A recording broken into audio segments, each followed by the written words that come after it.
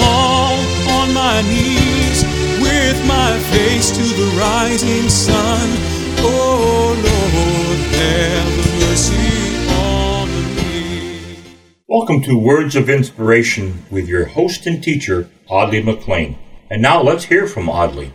And now it is my delight, my pleasure to welcome to the broadcast family my friend and brother in Christ, Dean Paul Hart. Welcome, Dean. Greetings in the name of the Lord Jesus Christ, the one that came and he gave his life for you and I so that we might have life in him.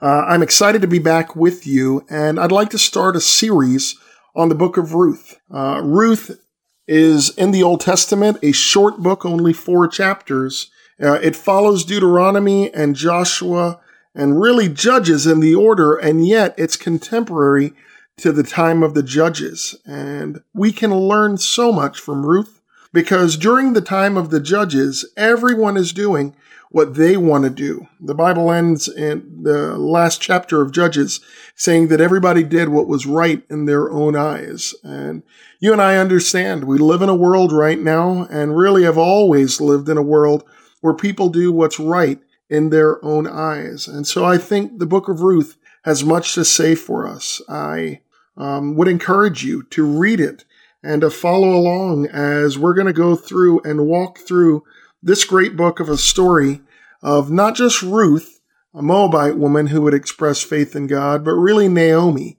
And we find all of these characters that should bring great encouragement for us. So if you have your Bibles and you have a chance to just open them up, I'd encourage you to read the book of Ruth. We're going to spend a couple of days really just on the first verse, Ruth 1:1. So I'm reading here from the ESV. It says, "In the days when the judges ruled, there was a famine in the land.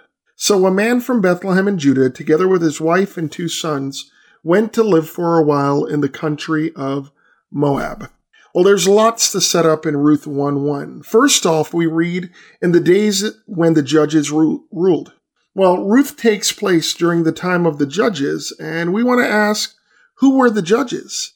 The judges were these military leaders that God raised up such that when his children were being affected by the nations around them in the promised land that they never fully dealt with during the time of Joshua, that they would cry out to God and God would help them. But you see, the problem is that God had promised them all the way back in Deuteronomy that if you're faithful to me, I'm going to take care of you. But if you're not, then the nations where you are going to come in and they'll deal with you. And yet God is faithful. He'll always deal with the nations that affect his people.